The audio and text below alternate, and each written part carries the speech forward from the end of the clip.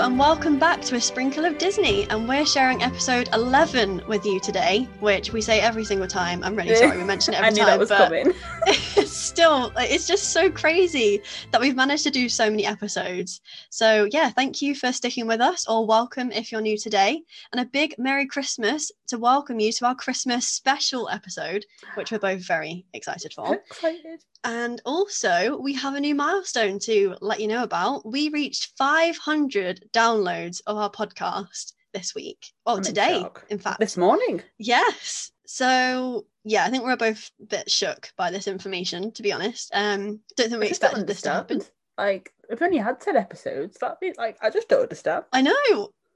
That is insane. Like, I don't think either of us expected to have this many people listen to our podcast. Like, I don't know what we thought we'd be doing right now with this podcast, but you know, it's a commitment now. We're on episode 11. Well, we have listeners now. We have to keep going. We do, and we have regular listeners as well. People literally listen to it as soon as it's out.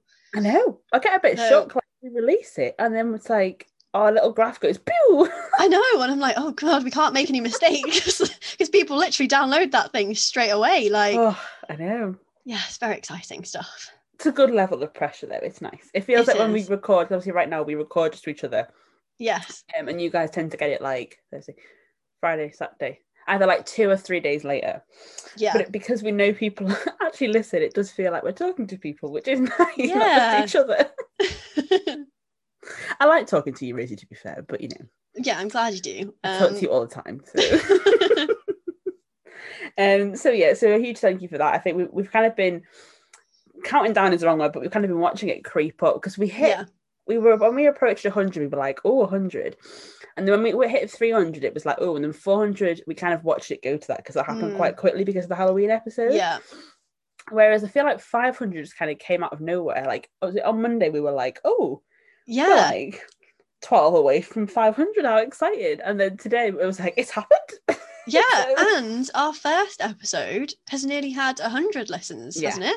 Yeah, we're 5 away from 100 listens, which is crazy because that's just us introducing ourselves. Yeah, that's just the worst one. Right? It's the most exposing one of them all. Well, yeah, I don't even remember. It's the shortest one, to be fair, so maybe that's why everyone got sick of it.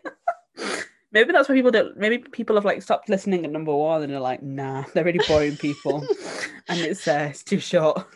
Let's hope not. No, well, clearly not, because we have 500 downloads. We're going to keep saying it.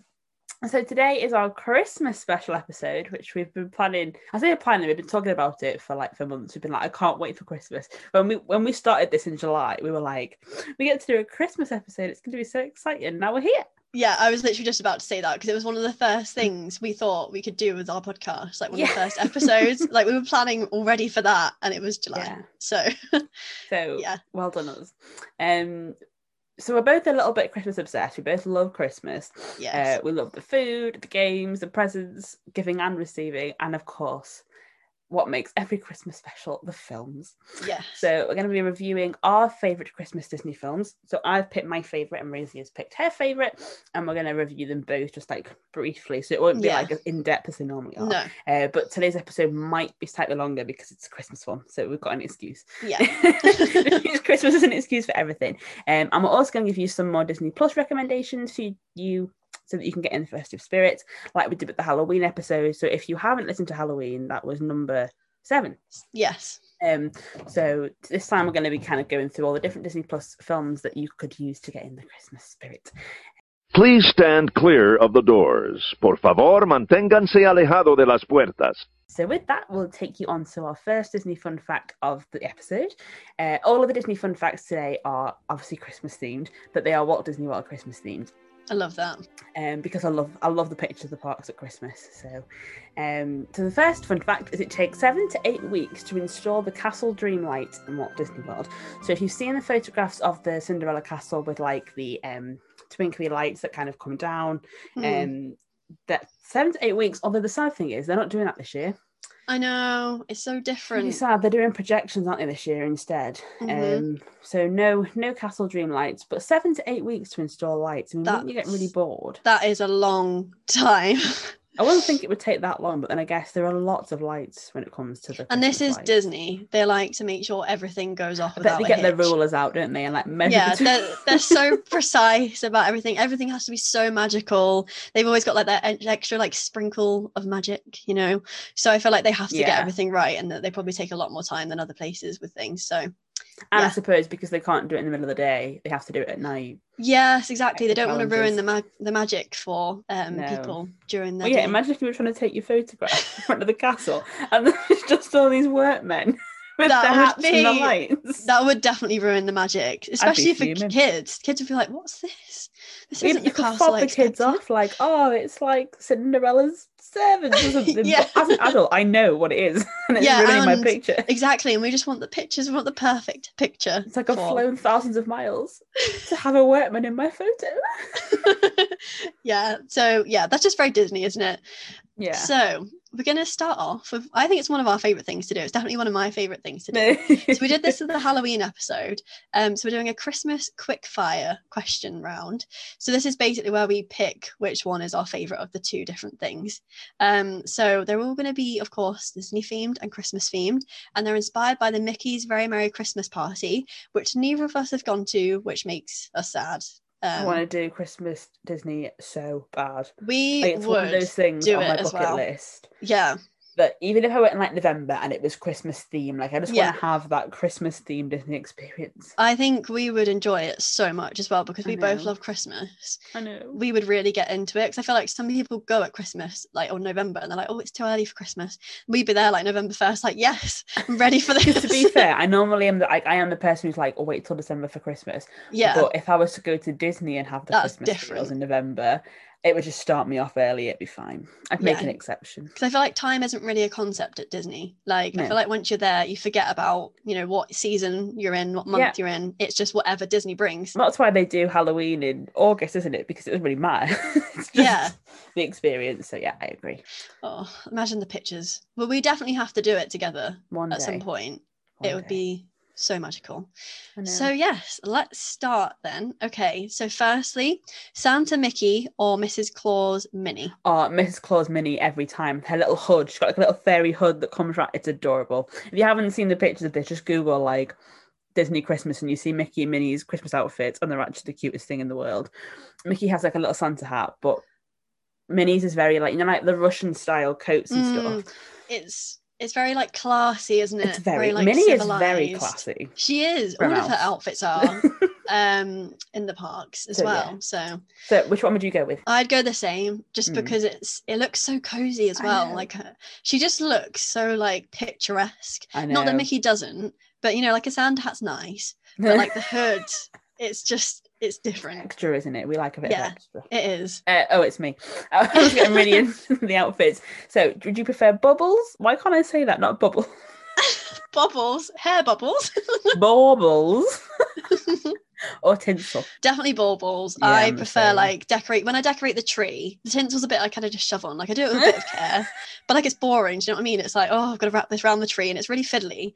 But baubles, you can like carefully place them on the tree and like spread them out. And you can have Disney tinsel because I actually have that on my tree currently. But Disney baubles are just the best baubles there is. So yeah, definitely. Yeah, no, I agree. Tinsel's weird.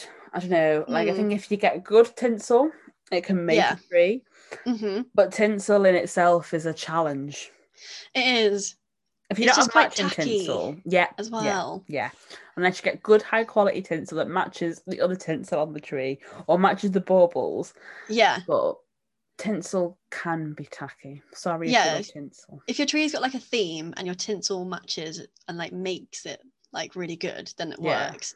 But like, for example, I've got like a Mickey Mouse tinsel from Primark that was, I think it's like £1, and I think I've got like 3 different ones and they're all different colours, so they definitely don't match. But because it's Disney, at least they match in theme, because to be fair, our tinsel at home is not. It stresses me out. We've got like one gold, one red, one. It does. We've got like one gold, one purple, one red, one green, one pink. gosh. Pink, purpley lilac that's got white bits. I know. It stresses There's a me lot out. going on. And they're all different lengths and they're all different widths. And Oh it no. really gets to me. I think you've just sold the fact that baubles are definitely better than tinsel. I think we're a bit horrified with the concept of This tinsel year now. we sat down as a family and we kind of got that, because it always stressed me out whenever we do the tree, because I was like, I enjoy going to uni and coming back and having it done, because when Yeah. it's a no for me. It all got quite stressful in our house when we were younger. But this year my mum was like, we need more tinsel, don't we? I was like, yes we do. We've had the same tinsel like since I was born. Like, it's ridiculous. It's time to replace it, definitely. Yes. Okay, next one. Reindeer or snowmen? Heart reindeer. Mm-hmm. Reindeer. I do love snowmen, cheeky snowmen, but I don't know. I've got a soft spot for reindeers. I don't even know why. It's just my gut instinct. What about you? I'm the same. Main reason is because, reindeer are animals, and you know how much I love animals. What a stupid question for Rosie.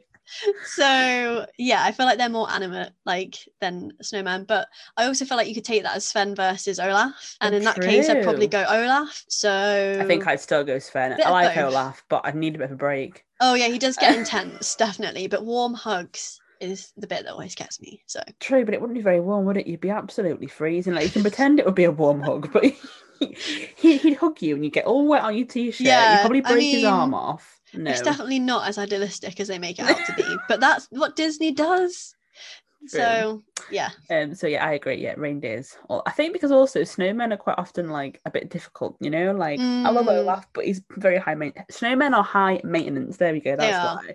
Whereas reindeers, self-sufficient. And also we don't get a lot of snow in the UK, so we don't get the chance to make a lot of snowmen ourselves. Even so I making feel snowmen stresses me out. We're realising that Christmas stresses me out more than I thought it did, but making a snowman I was going to say, are you sure you like Christmas? Making a snowman is so difficult because it takes ages to make it, and then then the balls are wonky. Yeah, when you're rolling that snow. Choose your least favourite scarf to put around the snowman's thing. Then you can't find a carrot, so it was like, let's just put a turnip or a parsnip in his nose. And it doesn't look right. And then you have to watch the poor snowman's tragic, depressing death in your garden as all the snow starts to wither away. So it's a no for me. So yeah, I think you convinced the argument on this one as well. So definitely reindeer, everyone. Whereas a reindeer would be a friend for life. Snowmen are fake. They just leave. They abandon you. Toxic environments with a snowman. Right, on to the next one. So, Mickey's Once Upon a Christmas or Mickey's Twice Upon a Christmas, which are obviously both Disney films. I think, I'm a bit biased because I have just watched Once Upon. So it could be that talking, but I think just because that is the first one I ever watched of the two, and it's just the first one. So I think for that reason, it's the most classic and nostalgic for me. Yeah. And all three of the stories are just amazing. They're so magical. They've all got such lovely messages. So, but I do love Twice Upon it. That's a really hard one, actually. Which one would you go for? Put it in there. I think I would go number one because, and we'll talk about it later, but because of the Mickey and Minnie story in Once Upon a Christmas. So however, beautiful. It's a hard one because I think they also have more in the Mickey's Twice Upon a Christmas has 5 stories, whereas Mickey's Once Upon a Christmas has 3. And I really like the it's a bit of a weird opening one with Minnie and Daisy when they're having a fight on the ice, and it's all the ice dramatic, skating. but I love it. And I love I think I prefer the duck one in number 2. Yeah, when they go to Santa's thing and try and ruin Christmas and stuff, not on purpose. But I prefer number 1 overall. You're right, but I enjoy number 2. So yeah, they're both great. Okay, Mickey's A Christmas Carol or Muppets Christmas Carol? That's not even a hard question. Mickey's Christmas Carol, absolutely. Yeah. Sorry, everyone. I know people fall all over. I've never seen the Muppets Christmas Carol all the way through. Oh, interesting. I'm sorry, everyone. I think I've watched snippets in high school. I mean, the people would put it on in school films. We put snippets on. I think I've probably seen the beginning 1,000,001 times. Oh, well, that's probably why you don't like it. No, I'm just not a Muppets person. I never really watched the Muppets when I was younger. Yeah. No, that makes sense. I think Muppets are kind of like Marmite. You either love them or you just don't really get on with them. I find them quite annoying. I'm really sorry. They are, especially Miss Piggy. She's very annoying. I know a few Miss Piggies in my real life, that's why. But Mickey's Christmas Carol, I just think Mickey as John Cratchit, is that his name? Bob Cratchit. Yeah. Oh my god. I can't I cope. know. It's the cutest thing. The emotions, like with little Timmy, I Oh. can't. I actually So, cry every time I yeah. watch that, and I agree, that's my favourite of the two. Yeah. And just simply because Mickey's Christmas Carol is my absolute favourite version of the Christmas Carol. Yeah, Like, I I agree. prefer that to any of the other versions. That's the one I grew up with, and that's the one my parents would put on every Christmas. I love it. It used to terrify me though, because there's always a terrifying scene at the end of obviously every Christmas Carol film, which is terrifying for kids. It's quite brutal. But when little Timmy dies in this one, and Mickey is holding the crutch, I can't. That's what I mean. It's very emotional. It's an emotional journey. But yeah, whereas the that Muppets one is a bit more like, oh, let's do funny voices and bring on random people. Yeah, it's silly. It is good. I do like it. I will admit, I do like it. But you've got Kermit instead, so it's not. It just doesn't hit the same. Like, I think I'm just bitter because it was the one that everyone in the class used to be like, let's put the Muppets Christmas Carol on. And I was like, of all the Christmas films. Yeah, to be fair, I'd never pick it. If I had to pick like one or even like 3 Christmas films to watch as a marathon, it would have been part of it at all. People used to buzz off it, like literally, and I just sat there like, for God's sake. And like I said, because the lesson would never be long enough to finish it, so I just watched the same bit over and over again. Sounds like you were tortured by this film. I was. It was the same with things like The Simpsons, because I don't watch Simpsons either. People would randomly put it on, and I was like, for goodness sake. So I think I know you answered the next one, I think. But turkey or beef? I know you're not a big meat person anyway. I know you're more vegetables anyway. Like, generally, if we go out, like Rosie will tend to eat like the veggie option. Yeah, I do like veggie options. I'm not a vegetarian, but I lean towards veggie options when I go out for food. Okay, this one, I think you think I'm going for something that I'm not going for.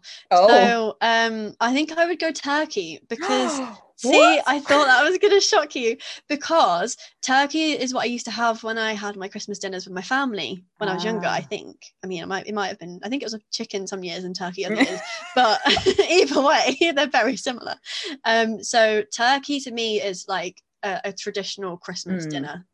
However, that is not to say that you can't have beef at Christmas, because someone's having beef this year. Yes, exactly. Potentially, we'll see.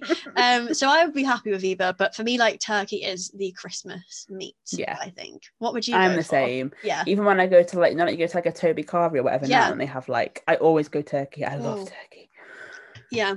Yeah, because beef, I like beef for things like hamburgers and like if you have like braised steak and a stew or like mince and stuff. Yeah. But I don't tend to go for beef as a meat on its own. I'm more poultry. Poultry focused. The flavouring is easier with like chicken and turkey than beef. So yes. But yes, you've stymied me because I know you're making beef in your slow cooker for Christmas. Well, we haven't decided yet, but potentially, yes. So here we go. Here's all of your insider. Yeah, the reveals of my big Christmas event. I think I've accidentally agreed to host Christmas next year, and I'm not really sure how that came about. Oh. But, I know. We haven't invited me, so I mean, I'm not part of your family, so I mean, to be fair, it's going to be a squeeze in my flat with just my family. So if you want to sit in my bedroom and eat turkey, I'll sit in the hallway, like in your building, like with a plate. You can sit in the bathroom. My bathroom's really nice. Right, back to a Christmas dinner related one. Okay, this one's interesting. So, sprouts or parsnips? Parsnips. It's not even a question. So I eat sprouts. I used to hate it, and my mum had a rule when we were younger. To be fair, I feel like it's still a rule now, but it's just an unspoken rule, even though I'm 23. You used to have 2 vegetables on your roast dinner, right? That was the rule. And carrot and turnip only counted as 1. I was fuming. So I went through phases. I went through cauliflower. And went off that. I like that now. But when I was younger, I went through cauliflower. I went through something else. I can't remember what else it was. And then we finally arrived at Brussels sprouts. I eat them because I know they're good for me. But as we know, Rosie knows really well, I hate green food. You don't like green food at all. So like broccoli, peas, green beans, cabbage. Like if it's green, it's a no. So this one for me is so easy, especially when you have them at Christmas and you have them like roasted, or you get like the to be fair, frozen parsnips that are already like I love any parsnips, to be fair, but I love like those like they like battered or breadcrumb. Oh, no, not breadcrumb parsnips. But like, I've never had them other than like just fresh. Oh, Rosie, I'll have to try these. Well, when you come for Christmas next year, Yeah, in the bathroom, I'll eat them. So yeah, definitely parsnips. I feel like I always forget that I like them until I have them, because we don't tend to have them quite a lot. Yeah, I feel like parsnips are just very seasonal, so you don't really have them apart from at Christmas. Parsnip so you forget. soup, amazing. The best soup. Oh, my gran used to make that every Boxing Day. We'd go around and she'd make us parsnip soup as our starter, and it was just the best thing of the whole day. I used to work for concept originally because I used to give her stuff for free, but for context for the listeners, I used to work in like a smoothie / coffee / juice everything / soup place. It was technically like a smoothie bar, smoothie and coffee, but we did everything. Yeah. And I learned to make soup there. And I remember we used to make, it was parsnip and rosemary, and something. So I make a good soup after learning that. Yeah. So I need to go back to making it because parsnip soup was so good. It's my favourite soup, definitely. And the other problem, I'm just going to go on about sprouts now. My mum, like, I don't mind a frozen sprout that's been boiled within an inch of its life. I don't mind that. My mum will literally buy them on the stalk. If they have like a stalk of sprouts in Asda, my mum's bringing 2 home. And then when you like boil, it doesn't cook them properly. Well, she does, but not the way I like them. Oh dear. Where they're like basically raw in the middle. Oh no, that's not how you serve sprouts. They're crunchy. It needs to be nice and soft. Like, you know, when you put like your fork in. Oh no, it should cut open like a nice slice. Not like a hammer your way through it. I also have to cut the ends off sprouts because it looks too much like something that's grown out of the ground. Oh, you're supposed to do that anyway before you boil them. No. Like the other bit of the end. My mum does do that. Oh, I see. But it just the thought of it being a stalk is ingrained in my brain now. You have very strange issues with sprouts, but I mean, sprouts have a love-hate relationship. So I actually don't know what my decision is because I love a vegetable fanatic. I love vegetables, and there isn't one I don't like. And the thing is, when I think of like parsnips, I think of like honey roasted parsnips, and they are delicious. But then also I love sprouts, and a Christmas dinner is not complete without sprouts. So I'm gonna go sprouts, controversially. Rosie, like we had this conversation the other week, didn't we? Is that you couldn't think of one vegetable you didn't like? No, yeah, I literally love all of them. Whereas I was like, yeah, I eat onions now. Yeah, and I was like, yeah, I've eaten those forever. Like I've always eaten onions like low key without knowing it, but really chopped up. Yes. Or in a ring with batter. So. Next one is giving presents or receiving presents. Oh, so I think this is like where you transition from a child to an adult. That's what I was thinking. Oh, we're so in sync. So when you were younger, obviously receiving is the best thing ever because you're like, oh my God, I've got presents under the tree and it's the most exciting part. Yeah. But now there's nothing like giving someone a present. Like I absolutely love that feeling. Like I love the feeling of researching what I'm going to get them, ordering it when it arrives, wrapping it, like putting all the thought into it and everything like that. And then seeing their face when they open the present, hopefully they like it. Obviously, if they don't, it's not great. But if they do, it's just the best feeling ever. Yeah. So definitely giving, definitely. Yeah, I agree. I'm not gonna lie. I love getting presents. Of course, I love opening presents. Like, you know, when someone gives you a present, and even like if what's inside is terrible, like I love unwrapping. Unwrapping stuff. Such a like nice exciting sensation. Yeah, I'm like, where's the next present? For you kind of want to keep going, don't you? You get quite addicted to like unwrapping things. So when I've like opened all my presents, I'm like, oh, I'm not getting any more stuff, but it's because I haven't got that excitement of like, oh, yeah, it's not because you're greedy. It's just that you are loving it. I just enjoy unwrapping presents. Yeah. And that excitement of being like, oh, look what someone's got me. But I think I agree. I think as you get old, especially when you're younger, people tend to buy your presents for other people on your behalf. Yes. And then when you hit teenage years, you don't have a lot of money, so presents are a bit naff. Yeah. They're like from home bargain, do you know what I mean? So they work great. Whereas once you get older and you can afford to spend a bit more on people, and kind of get them things that you know they'll really want, that's really, really, really exciting. Like, was it last Christmas I got my mum tickets to go and see James Arthur in Manchester? And it's something that I knew that she would never, ever, ever, ever buy herself. Mm-hmm. So I was so excited to give them. So I think you're right. I think, you know, I still appreciate presents, but I think I get more excited now about giving presents. Yeah. And especially because that tends, because when you open your own presents, it's quite brief. Whereas when you like give presents out to people, you like there's loads of people to give presents to. Yeah, that's true. So, it's more of an experience, more of an all-round thing. Don't get me wrong, I love a present. Oh yeah, who doesn't? Let's be honest. Receiving presents. There's no one that can say that they don't love receiving a present. When people, although I did know a girl at high school who was like, everyone who says that they prefer giving presents to receiving them are just liars, and I was like, well, okay then. Merry Christmas to you too. Wow. Yeah. Right. Okay, the final one then. So would you rather dress up or dress down for Christmas? I'm guessing like we're thinking like formal, like nice dress versus pajamas here. Yeah, because some people tend to do like loungewear or Christmas pajamas and stuff for all day Christmas. Whereas what I've always done with my family is always kind of have like a Christmas Day outfit. So it hasn't quite been like, you know, like I don't know, like a ball gown. No, but it's just an outfit you picked out. Like a special, But I tend to definitely dressing up. I love that feeling on Christmas when you dress up and like you get new shoes or you get new whatever, and you can make a bit of an effort, especially this year when there's nothing to make an effort for. Yes. However, I have to do a balance because I always have to sit there and think, right, I need to eat my dinner. Yep.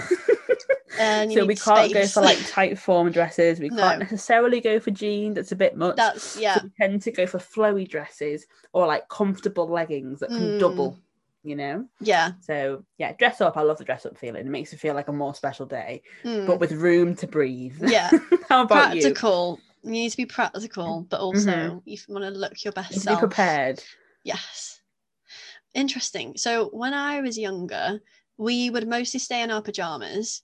Because we'd wake up, have our stockings, like with my parents, and me and my brother would both have a stocking, and we'd go through to my parents' room, sit on the bed, go for our stockings together. It was the best feeling ever. And then we'd like all have a quick shower and get back into our pajamas.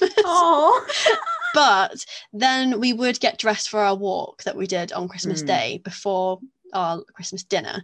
So I suppose like it's a bit of both for me. It's always been like I'll start the day in like loungewear, but then I'll dress up. But it was never dressing up. It would just be like, you know, I probably would actually wear jeans and like a nice top, or if I was given some nice clothes for Christmas, I'd put them on because I'd be so excited to wear them. Like my brother got me a jumper one year and I wore that day. So I think it's quite a mix usually for me. But this year I feel like I kind of want to make an effort because, like you said, we've not really had anything to dress up for. No, we've got to wear some nice clothes. So yeah, maybe I'll even put makeup on for Christmas this year. Maybe. To be fair, I think all my makeup is probably rotted at the bottom of a box somewhere. Yeah, or like frozen solid from the cold now. Honestly, I don't remember the last time I properly put a face. Like I've done like bits of like a cheeky bit of eyeshadow because I got some like colour pop stuff, didn't I? Yeah. Which is really good. I didn't realise how good quality it was when I tried to put it on my eyes. It was really strong, like I've been punched in the face. So we're gonna have to practice with that one. But like a full face of makeup, I haven't done probably since like March, February. Yeah. So yeah. Well, that's exciting. Yeah, that took longer than I thought, but it was a nice chat. I think for Christmas. I think it just shows how much we love Christmas and how excited we are for Christmas. I think that's what it shows. Please stand clear of the doors. Por favor, manténganse alejado de las puertas. So then on to our Disney fun fact number 2. So 391 individual costume pieces are used for Mickey's Most Merriest Celebration show. That is a lot. I know. That's the parade in the Mickey's Very Merry Christmas party. That's really hard to say. Mickey's Very Merry Christmas party. There we go. I got there. Yeah, that's a lot. Because well, I guess when you think about all the different characters and the performers and it's crazy. There is a lot of them. For one parade, that's insane. Yeah. For like one time of year. Oh, do you know what I'd love to see? I'd love to see like an exhibition of all the costumes at Disney World, like somewhere. So almost like a museum where you can walk through and like look at all of the ones they've used ever. Oh, that'd be amazing. Let's pitch it, Disney, if you're listening. We've got an idea. So that brings on to segment 2 then. So we're going to be doing just a brief run through of the Disney Plus options so that you can enjoy this Christmas. So obviously it's not the main focus of Disney producing Christmas films, but they do make a banger of a Christmas movie. There's lots of live action ones too, and there's probably a few that you don't realise are Disney. So things like Home Alone is now technically Disney. Yeah. Because it's obviously Fox Century Fox. So lots of live action movies, and then lots of lovely animations, lots of shorts, and lots of like spin-off Christmas films as well. So much so that they've actually put together a Christmas collection on Disney Plus, and it's called Festive Favorites. Because I was trying to find a Christmas collection with that name, but it's not. It's called Festive Favorites if you're looking for it. So perfect excuse to kind of like have a countdown to Christmas with all the different films, and get out your hot chocolate or your wine or your gin, whatever you prefer, or your mulled wine if you're gonna go really Christmassy. I want one now. Why did we not do this? Why did we not make like a drink while we're recording this and have a mince pie? I did make a drink, but I drank it because Rosie was late to our recording today. Not wine. I'm not on the ale. I was gonna say.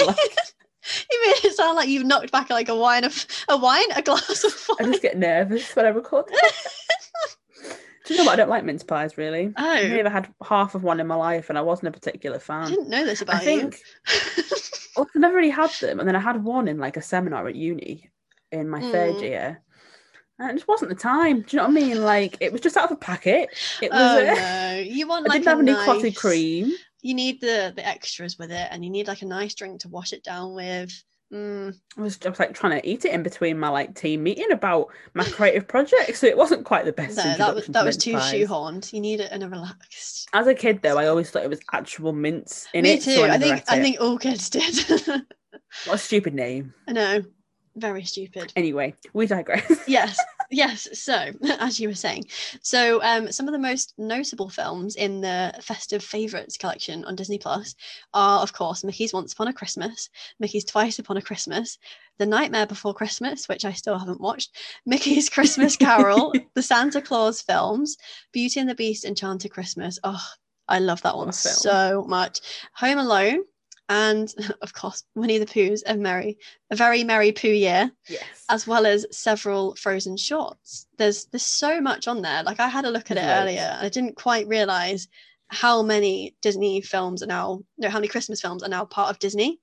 So yeah, and I think, like I said before, so Home Alone, all of those are on there now. But the Santa Claus movies have always been Disney. I just didn't know. Yeah, I think because they were live action, maybe I just assumed they weren't Disney. But obviously, to be fair, I've never seen them actually, but I've always heard of them. Oh my God, there's a Good Luck Charlie Christmas special. That's the other thing that they have. They've made like a category of all the episodes of Christmas specials of all the series on the Disney Channel. Have they? Yes, I can't remember what it's called, but they've done that. And that's so great if you just want to relive those moments of the series with those characters. I do that with things like Friends, to be fair. I go through and watch all the Christmas episodes. Yeah. And then they've got things in there. I know that they've released, I haven't watched it yet and I really want to, the Fairy Tale Weddings series on there. Yeah. But they've done one with holiday themed. So there's a holiday themed wedding one as well. There's like that's so magical. A Disney decoration one specifically about Christmas. Yeah, it's very cool. And then loads of live action ones that I haven't seen, but maybe one day, who knows. Santa Paws about the dogs. I need to watch them. I've seen those. They're good. They're good. Yeah, they're cute. Oh, and just for a moment, the Nutcracker and the Four Elves. I knew what you were going to say. As soon as your tone changed, I was like, I know where she's going with this. We won't be discussing that film today because it's terrible, to be quite frank. We're not going to beat around the bush. We got really excited. We went to see it, didn't we, when it came out? Because it came out as a Christmas time film, didn't it? Yeah. And the three of us, me, Rosie and Danielle, who was in our Marvel episode, so that was episode 9 to go. It was 9. Yeah. Thank you. We all went. We were so excited for this film. The cast was insane, and it finished. We were like, sorry, where's the plot?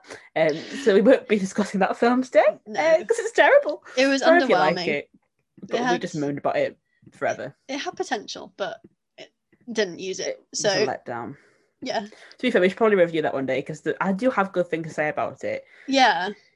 It's just an overwhelming disappointment. Anyway, so there's loads of different things on there that you can have a little look at. So we definitely recommend dropping on. They've also done a brand new Disney holiday sing-along. Yeah. So in lockdown, they released the Disney sing-along. There was 2 of them where they had famous faces from across the globe kind of come together and sing. I think there was like a Beyonce doing... was it When You Wish Upon a Star? I think she did. There was Christina Aguilera was in it. There was like everyone was in it. It was amazing. Yeah. They've done a Christmas specific one, which is really cool. So yeah, there's loads on there. absolutely loads. And they have even added to it. So there's some new films this year that are specific to Disney Plus. They're Disney Plus original movies. They're both live action. So we have Godmothered and Noelle. So Noelle stars Anna Kendrick. I'm quite excited to see that one. I've seen it. Have you? Yeah. Have you seen it? It's on my list of things to watch. It's really good. I would highly recommend. Really, really good. Good. That makes me happy. And then the other one is Godmother that only came out last week. Yes. Which again looks fantastic. Bit of a rogue on Disney there. I've also seen it. Is it good? It's great. They're both really, really Amazing. great films. Yeah. Good. I'm glad that they are both good. Even if someone watched them without me and without telling me. Well, but that's fine. It's fine. We move on. There's also like the Once Upon a Snowman short that came out this year, which is really cute. Yeah. Have you seen that one? Yes, I have. Me too. I'm very on it with Christmas things, you see. And the lovely Frozen Fever one that will just always get me. Yeah. I love that one. I love all the And Olaf's Frozen Adventure. There's loads of them. And a Star Wars holiday special, which is like the Lego one, I think. So. And I have seen that too. Of course, I would expect nothing less. Beauty and the Beast Enchanted Christmas, because we're not going to talk about it later on, but I feel like we need to give it like a special shout out because we absolutely love that film. It's just beautiful. Songs in that film. The songs are incredible. I also think it's really clever that they kind of did it as like a snapshot from when she was in the castle. Yeah, I didn't know that when I was younger. I was trying to work out what was going on because I was like, why is he still the Beast? I was like, we've moved on from I did this. the same thing. I was like, sorry, that's in the past? Yeah, I was like, is he back to being the Beast again? And then obviously as I got older, I realised what actually happened. It was a nice flashback. Yeah, it was during Christmas time when she was in the castle. So, but it's big shout out to that film. Great plot, great villain, just fantastic. Yes. Anyway, so I haven't actually seen most of them. I think I've seen lots of the animated ones, but I haven't seen a lot of the live action ones, to be fair, as we've just realised. So what's your go-to Disney Christmas film then, Rosie? So I think every year I'll always watch the Mickeys Once Upon and Twice Upon a Christmas. Yeah.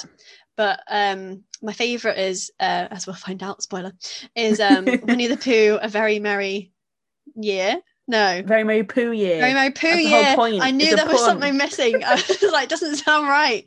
Yeah, that's my favourite Christmas. Like, that's my favourite Christmas film ever.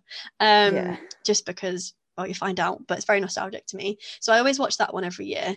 I think animated ones are definitely my favourite Christmas films for Disney. Because I do love live action ones like outside of Disney as well. But I definitely think the animated ones are my favourite. Like the Beauty and the Beast one is one of my favourites as well. It's just so stunning. Like the castle when it's decorated, and it's so Christmassy as well. Like it's not like a Beauty and the Beast short.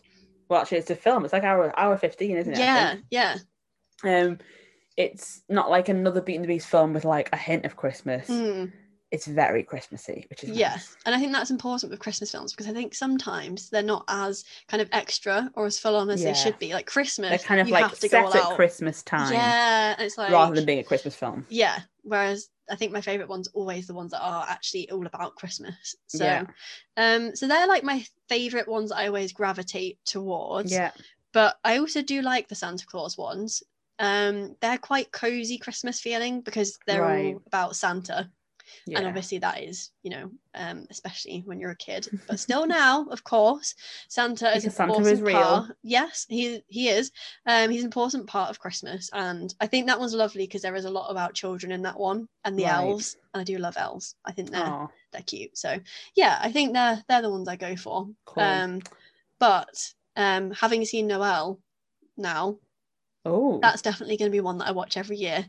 Godmother will be as well, but it's not as Christmassy. Noelle is very much over the top Christmas vibes, which is what I'm here for. So yes, they are definitely like my go-to ones. That wasn't really a go-to film. Sorry, that was like it's fine. The story of my life. I'll do the same. It's Christmas films. So you got more than you bargained for. History of Rosie's Christmas viewing. Yeah. Okay, so what's your go-to Disney Christmas film? So once again, we'll find out very soon. My favourite Disney film is Mickey's Once Upon a Christmas. I love that film so much, but I'll talk about that later. Yeah. I think my other favourite Christmas films aren't really Disney, to be fair. I love like The Polar Express, Arthur Christmas. Oh, I love The Guardians. What's it called? The Guardian. Oh, the one with the Easter Bunny in it. Yeah, with the Easter Bunny and the Tooth Fairy. That and was the a good one. Rise of the Guardians. That's there it. we go. That's the one. Yeah, that one is good. I'm a sucker for the Polar Express because that was a film that as kids we used to watch with our family normally on Christmas Eve time. So I'm a sucker for that film. So I do have a lot of like, and the Christmas Chronicles on Netflix. If you haven't seen that, have you ever seen that one, Rosie? No, I don't think Oh my God. so. I don't. It's amazing. I'm not 100% because I've watched a lot of Christmas films in my time. You'll remember this one because it only came out about 2 years ago. Oh, is this the one that's had the second one just come out? Yeah, it's literally, it's fantastic. I only watched it for the first time last year because my mum and my sister showed it to me. Actually, I think we watched it in July. My sister was just watching it as feeling festive. But it's fantastic. So I love them. I feel like live action wise, I do tend to go outside of Disney as well. Yeah, so live action wise, I tend to go more like I love Miracle on 34th Street. I love that film. That's a good one. So yeah, love that one. I also then, in terms of Disney films, because I do love the Disney films, Mickey's Twice Upon a Christmas. So Mickey's Once Upon a Christmas, I'll always watch on Christmas Eve. Mickey's Twice Upon a Christmas, I either watch on Christmas Eve or the day before. What else do I have? Yeah, Beauty and the Beast at Christmas, I tend to watch that one. Yeah. They're my main ones. I tend to watch Mickey's Christmas Carol at some point throughout as well. Oh yeah, me too. Actually, I didn't mention that one. Yeah, the Christmas period. Yeah, I just again, I will watch any and every Christmas film. Like the other day, I watched one yesterday on Channel 5 that was terrible, but it was like, because it was Christmas, I was like, I love this film. It was about this guy in America whose families were coming to stay, so he hires a Christmas coordinator to come and decorate the house and then take his family around because he's too busy for work. And obviously, they were going to fall in love. Do you know what I mean? Yeah, you know that happens in every Christmas film. It's always going to happen. I watched one a few weeks ago where this girl woke up and in a whole new life. It was just honestly quite dramatic. It was very dramatic. So I will watch anything and everything that's Christmas themed. I have to agree with that though as well. Like I feel like I will watch every single Christmas film just because there's something about that festive feeling. Like it's so exciting and it's so cozy. Like So I don't think I'd ever hate it. Quite easy to watch as well, don't they? But yeah, Christmas Chronicles is my big recommendation for you all. I know it's not Disney, but it's hilarious. I laugh so hard at that film. And again, lovely messages. So yeah, I love Christmas films that do have messages in them. Me too. Which is why I love them. Yes. Is there a Disney Christmas film that you want to watch this year that you haven't seen yet? So, as we've established, I've watched quite a few. Apparently, she's watched them all. So, does this question really apply to me? No, I'm joking. So, I need to watch The Night Before Christmas, but we need to watch that together. And also, I feel like I know it is Christmas, but I feel like it's more of a Halloween film. True. I feel like it does get away with it though, because when he goes and he discovers Christmas Town. Yes. Oh my God. This? Well done. Music quizzes are playing on. I love that scene, and it's a bit of a different type of Christmas film, but it does. The weird thing with that is that it actually takes place over Christmas because it takes place after Halloween's finished. So the night Halloween finishes, it actually takes place over Christmas. So technically, it can get away with both really easily. But it wouldn't be like my go-to Christmassy film. It's just not the cozy Christmas vibes that some of the others are. But I lean towards it more at Halloween. But we definitely need to watch that one together. Definitely. It'll be funnier. So I feel like that's the main one for me. Like there's a few on Disney Plus I haven't seen. They're like old, like really quite old ones. Loads, aren't they? Yeah. So I think like I'd probably give some of those a go. I'd probably like to watch. I definitely want to watch the Disney World decorating series. Yeah. That's probably like the highest on my list. Cool. But other than that, I'll just rewatch all of them because I've pretty much seen them all. But how about you? Which ones? I want to watch Noel. Definitely is the one I want to watch this year because I think it looks, isn't it like her and it's like Santa's daughter and brother or something? Not Santa's brother. Like it's his children. Kind of yeah, exactly. Yeah. So it looks really funny. I want to watch that one. I think that, to be fair, is probably the one that I'm like, I want to add that to my list. It's hard because normally, like even with Halloween and stuff, I tend to kind of lean more towards Disney films. Whereas at Christmas, because there's such an array of films, you have to so kind of many balance the Disney with non-Disney. So, yes. Please stand clear of the doors. Por favor, manténganse alejado de las puertas. And that moves us on to Disney fun fact number 3. I love this one. So this is in Epcot in Disney World. 11 countries decorated for holidays around the world at Epcot. Oh. So at Christmas time, all different pavilions will decorate for Christmas in the way that is appropriate for their country. Oh, I would that's love so to see nice. that. I would love to see that. That would be amazing. I bet that, and I bet that's really nice because obviously lots of all the people that work in the pavilion are from those countries.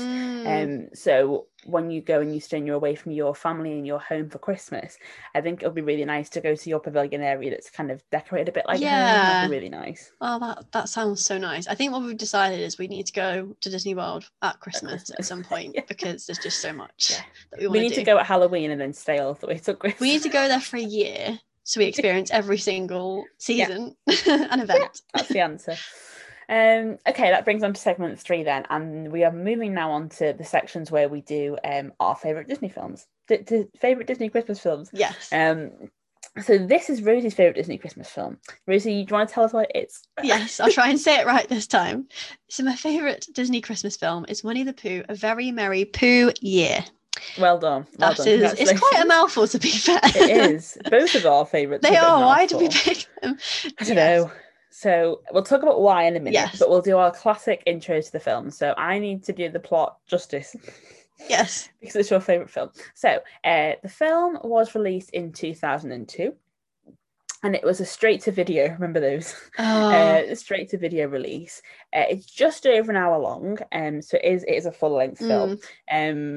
It feels to me like it's like 2 separate stories. It's funny, like you have like the Christmas side and then you have the New Year side. So in the first half of the film is it's Christmas Eve time. All of the Pooh and his gang are meeting up to like exchange presents. Pooh is being Pooh. Like he's trying to hide presents in honey pots and forgetting people are coming around, and it's just classic Pooh. It is. And they kind of get talking about what happened the year before. And so they do a lovely Pooh flashback to the year before, where Christmas was not quite as imagined. There's a bit with it actually reminds me a little bit of Nightmare Before Christmas, because in Nightmare Before Christmas, Jack Skellington basically goes and like takes over Santa's job for the night, but doesn't do it very well. Oh, I see. Because he's given them like snakes and stuff in the so it reminded me a little bit because Pooh basically they try and send their letter to the North Pole to Santa. Pooh forgets to put his present on because it's Pooh. Classic. So of course it's Pooh. Rosie was like, he's such a liability, and I was like, I love him, but it's so true. He'll be that friend on a night out that you'd be like, where's Pooh? Yeah, you'd be like, oh, for goodness sake, here he is again. You'd be like, why is Pooh on the floor? So Pooh gets the letter back and then kind of like adds his addition on, and they try and send it back, but alas, it does not make it to the North Pole. It comes back in the middle of Christmas night. So Pooh takes it upon himself with Piglet to go and deliver presents to his friends. It's really cute. He makes all the presents himself, but they're really bad. They don't work. Yeah. So he says instead he's going to go to the North Pole and deliver it himself. It's a bit tight, really, because basically he goes, I'm going to take the rest of the North Pole, and everyone's like, okay, bye. Yeah, bye. Nobody goes with him. No, not even Piglet. I was fuming at Piglet. He's betrayed by Piglet. I mean... Because then Piglet sits there all day and it's like, the best present I'd want is to have Pooh here. Yeah. Like, well, you could have. He's like, I miss Pooh. It's not the same. And it's like, well, you could have gone with him. Pooh's freezing and Pooh's on his own and he's lost. Yep. He could be in a ditch somewhere, but you're just sat here around a tree complaining. So that's like kind of the first half. They kind of recount that. I won't spoil what happens, but that's kind of the first half. We then move back into the present and they exchange presents. And it makes me laugh because, as I mentioned before, Pooh loses. Well, he hides Piglet's present, and the minute one of our favourite parts of the whole film is it comes to Christmas Day and they have all the celebrations. Everyone gives their presents out. Yeah. Piglet's like, Pooh, you didn't give me a present, but that's okay. It's because it's so passive aggressive. He's like, maybe you just forgot, but that's okay. It's because Pooh's like, how did you like my present that I gave you, Piglet? And he's like, you didn't give me one. But he says it so eloquently, and he tries to be so polite. It's the second half when he's like, maybe you just forgot. That's So Pooh literally like legs it back to his house. And can't remember where he's hid this present and just stays there till New Year's Day. It's quite an ordeal. It's quite traumatic. Yeah. Anyway, New Year's Eve comes, and Christopher Robin goes to collect Pooh, and then the rest of the film, second half of the film, is about New Year's Day and the fact that Rabbit's not a very nice person. To put it bluntly, Rabbit's just sick of them all. Yeah. And basically says that is it a she or It's a he. It's a he. Oh, is it? I always used to think it was a she, but it's a he. So he apparently, as a kickoff, it is like, I'm leaving because you're all terrible friends and Pooh, you eat too much, and Leo, you're too sad, and Piglet, you're too scared, and Tiggy, you're too hyperactive. Yeah. I'm leaving. So very dramatic. So all the friends get together, it's really cute, and they decide they're going to make New Year's resolutions, because that's what Christopher Robin has taught them about. Yeah. To change for Rabbit, so Rabbit doesn't have to leave. What they end up doing is changing into each other. Yeah. So, like, Pooh becomes depressed, Tigger becomes scared, like that kind of thing. One of the highlights of the film for me is definitely when we see Eeyore walking on two legs with a jar of honey on Pooh's top. It's very amusing. That is. And then they go back and Rabbit's like, this is even worse. What are you all doing? And then it kind of goes from there. And then they have the nice resolution at the end, as we always do with one of the Pooh films. Yes. And it finishes and it's lovely. It's not like groundbreaking plot, but it's very wholesome. No. It's a nice like kind of thing to either have one in the background for like Christmassy crafts or whatever. Yeah. And it's definitely a nice one for your kids. And it's a nice one to kind of watch if you want like a nice, good Christmas wholesome feeling, I think. Yeah. Yeah. I agree. Too serious, is it? So no. It's definitely not serious. It's at all comical.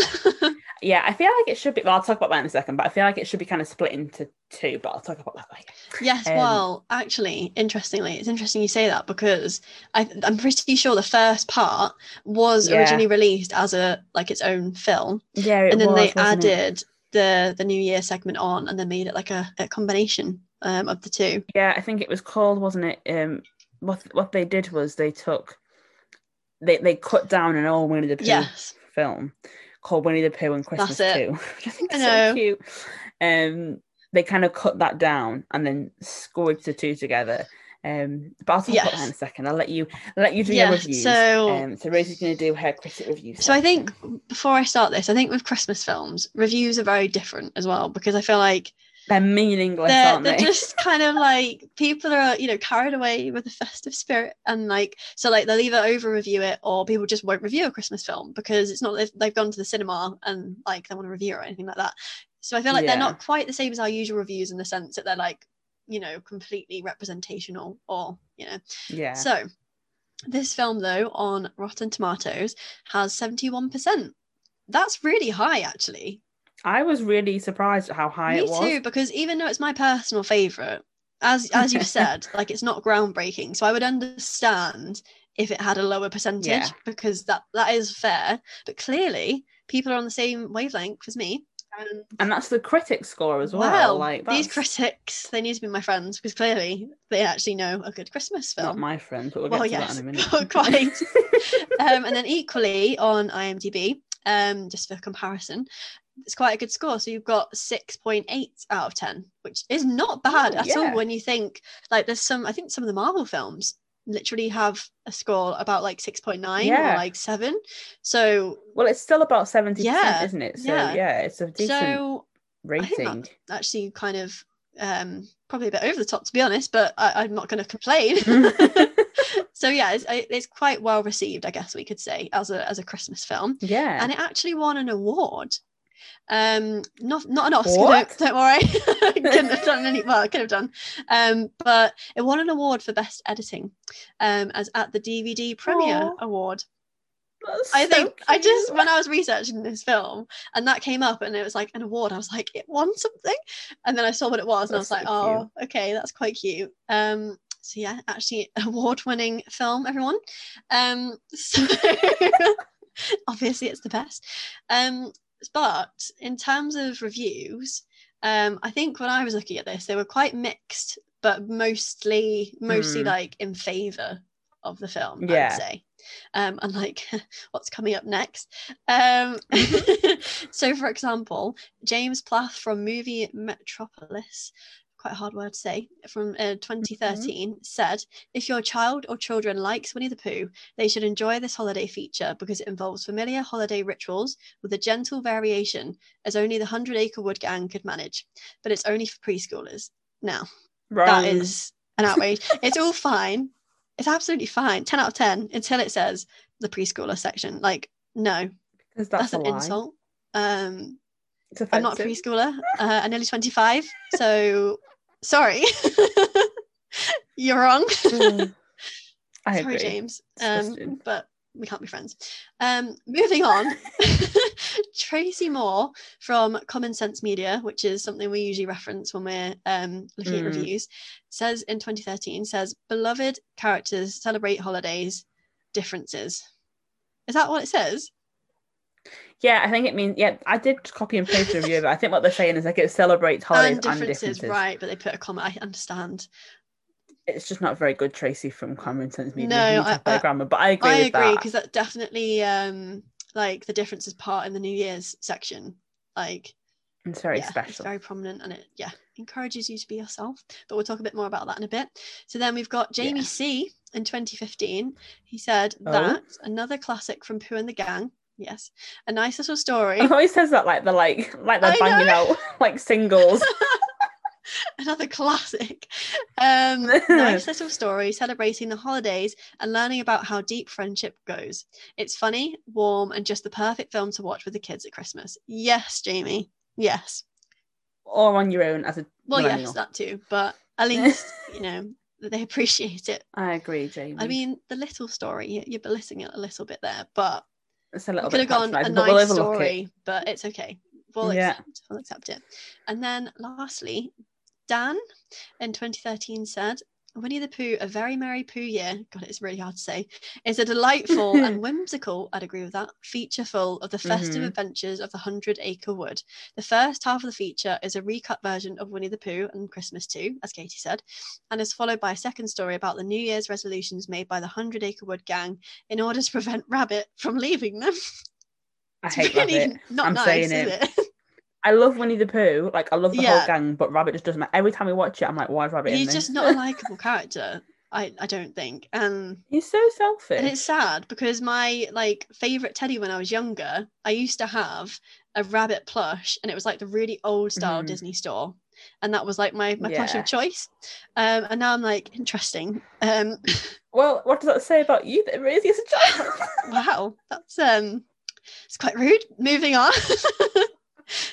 Well, because it's the fact that in this film, like at the end, when they're like, "Oh, like why would I leave like friends that are so fantastic they would change just for me?" And I thought, that's not a good thing. That's not. That's not a good thing. No, Rabbit. You need to reevaluate yourself, not your friends. Like, you need to change. That was the problem. Really angry. Anyway, Dan carries on and says, "Yet there's nothing particularly inspired or original.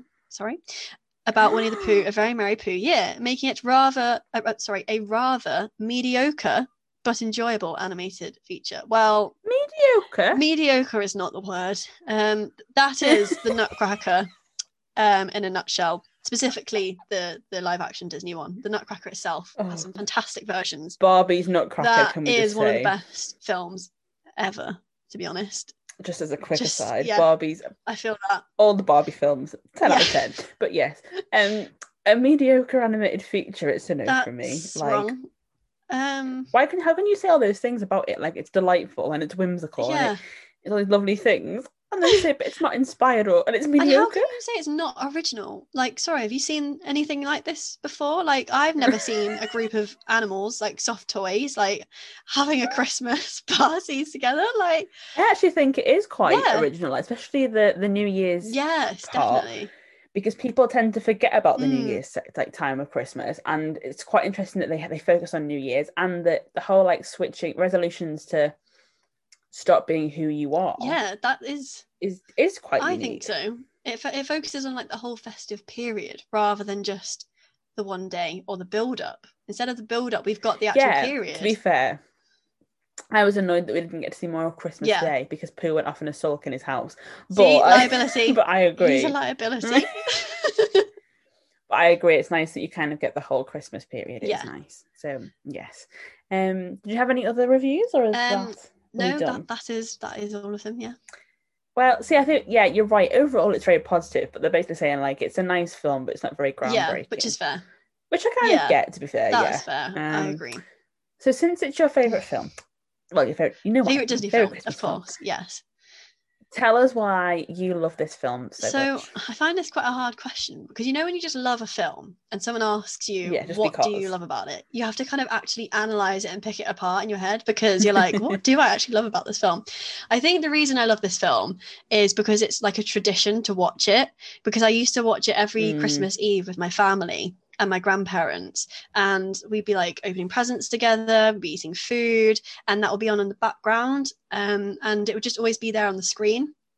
So for me, it's just very nostalgic, and I just have so many memories of watching it with my grandparents, my parents, my brother, and it just makes me feel very cozy and homey and Christmassy, and it gives me that kind of together feeling of Christmas. And I think because obviously Pooh's like with all his friends, and you feel like you're like that, at Christmas time you're with your like friends and family. Well, most years, this year's an exception. So for me, it's just so like nostalgic and so Christmassy. And it's just now, because it's become a tradition, I think it's one of the most memorable ones from my youth as well, like the one I instantly knew. From your youth, from my youth, like you're like 70. I know, back in my youth. From when I was, you know what I mean, like when I was like, I don't know, 4 or 5, maybe younger. My parents always used to put it on. And also I should mention as well, I know my parents will be listening to this as well, so hi. I've never actually gave you a shout out. They're very loyal listeners, but they really brought me up with Winnie the Pooh. Like they both love Winnie the Pooh, and my childhood was very much Winnie the Pooh oriented. So I think because I had such an attachment to the characters, the Christmas version was like, wow, like it's my favorite time of year with my favorite characters. Well, I didn't know there was a Christmas Winnie the Pooh one until I went onto Disney Plus in March and was looking at the Winnie the Pooh collection, and there was a Christmas one, and I was like, what? So I mentioned it to Rosie, and she was like, yeah, I watch it every year on New Year's, like on Christmas Eve, and I was like, oh, I'm so behind. I was like, I'm a letdown as a Winnie the Pooh fan. I was surprised that you haven't seen it before. Yeah, that did shock me, but it's okay. You've seen, we can still be friends. I've seen it now. But there's so many reasons like I love this film though, because I think like the messages that come across in this film, like Christmas isn't about, I mean, this is a message that's in a lot of Christmas films, but in this one it's like Christmas isn't just about the gifts, like it's about being around people. And like for Rue, like he's still really young, so he's like still like super excited about Christmas, and I think everyone like kind of resonates with that feeling of when you were younger, how you would literally like be so excited you were going to burst. Like I was thinking this before when I was taking the bins out. I don't know why, but how inspiring. No. My inspirational moment with the bins. And I was thinking, when you were like, it's different as an adult because time goes faster anyway as an adult. But I feel like we just had last Christmas, and that might just be because of this year, but I feel that a lot more as an adult. I feel like we've just had a Christmas. Whereas when I was a kid, it used to feel like forever until Christmas. So that when Christmas finally came around, it was like a huge deal because it just felt like we'd waited forever for Christmas. And so it definitely is a generational thing that changes as you grow up, your response to Christmas. But I think that's what you are right. It's nice that you have all the different types of generations in this film that are kind of represented. Because I agree, I think that's the one thing I miss about being a kid, to be fair, is that excitement about Christmas. I still get excited, don't get me wrong. But it, like I say, it used to feel like you'd like waited forever for Christmas to come. And when December hit, it was like, oh my God. Whereas an adult now, I'm just like, oh look, it's back again. Oh, I need to spend money. It's like, oh no, I need to buy these presents. I haven't thought about it yet. Or like literally this year I was like, I'm not ready for Christmas yet. Like it needs to slow down. I was like, I haven't. It's suddenly the 10th and I'm like, oh, I see. 2 weeks. Okay. Yeah. So yeah, I agree. Yeah. And the quote that gets me the most in this film is one said by Kanga, and I love her as well. And she says, "Our memories are the real gift of Christmas." And I think that just sums it up, really. That's so true. Like, that's true. Like the other day, I was at the bus stop. I don't know why they're all like menial things, but I was at the bus stop and I was chatting to my sister about Christmas last year, and I was like, what did I get for Christmas last year? Like my main present. And we were like, I can't remember. It came to eventually, obviously, but I do feel like that is true. Like, you can get the best present you ever wanted. but I probably couldn't tell you what I got 3 years ago because it all kind of blends into Yeah. one. But I could tell you different memories about those Mhm. days instead. So I definitely agree. That's a very, very poignant It quote. is, and yeah, it's just nice as well because obviously this film is aimed at kids like originally, so that's the target audience. Apparently. But we know Disney never means that, you know, it's aimed at No. everyone, all ages. But it is just a really great message for kids as well. I think this film is Yeah, I very agree. good to show your kids because it teaches them really valuable lessons. It does. So yeah, and obviously like with the New Year's section, I love how it teaches people to just be themselves. Yeah. Like it really encourages the fact that you shouldn't have to change yourself. If you have to change Yeah. yourself to get on with someone, they are not your friend. Like it's not worth That's it. such a good point because I think that's something that as a kid, I mean, I only really learned it like a few years Same. ago, if that. Yeah. You know, you feel like you have to change to suit Yeah. people. You feel like, you know, if you behave a certain way and someone doesn't like it, that, you know, it's your fault. Obviously, if you're like a bully or a racist, Well, then yes, yes, you should absolutely. change. But, you know, I think it is an important lesson because kids go through, you know, my little sister's going through it at the moment in school, like teenage girls in particular, kind of struggle with that, trying to fit into a friendship group. I feel like they have to kind of change or be interested in certain things to be a friend. And I think it's something that isn't necessarily talked about enough in films, is that if someone is asking you to do that, they're not worth your time. And obviously Winnie the Pooh isn't as explicit as that because flipping rabbit's still there, but it's that idea, it's the same message. So I agree, I love that that's featured in this film. I think it's one of its real unique highlights. Yes, originality. Yeah, so they're like my main reasons that I love this film, but I'd be interested to know what your thoughts are on it so we can have like a discussion because I think you like it, but I don't know if you like it as much as me. I did like it, yeah. Do you know what? I don't think I like it as much as you, but I think that's kind of tied into tradition and stuff like that. And I think, like you said, something like Winnie the Pooh is targeted to younger children initially anyway. So it's always kind of hard to come in with Winnie the Pooh at a later age for something new, because, you know, you're not the target audience. However, I mean, I did love it. I think what I'd have preferred is, like, you know, with like the traditional Winnie the Pooh films when they kind of split it up into little shorts and like stories, and we have the narrator come over and he's like, oh, and then this happened, and then we split it up. I think that would have helped it a little bit because I did feel myself kind of like wavering in the middle a little bit.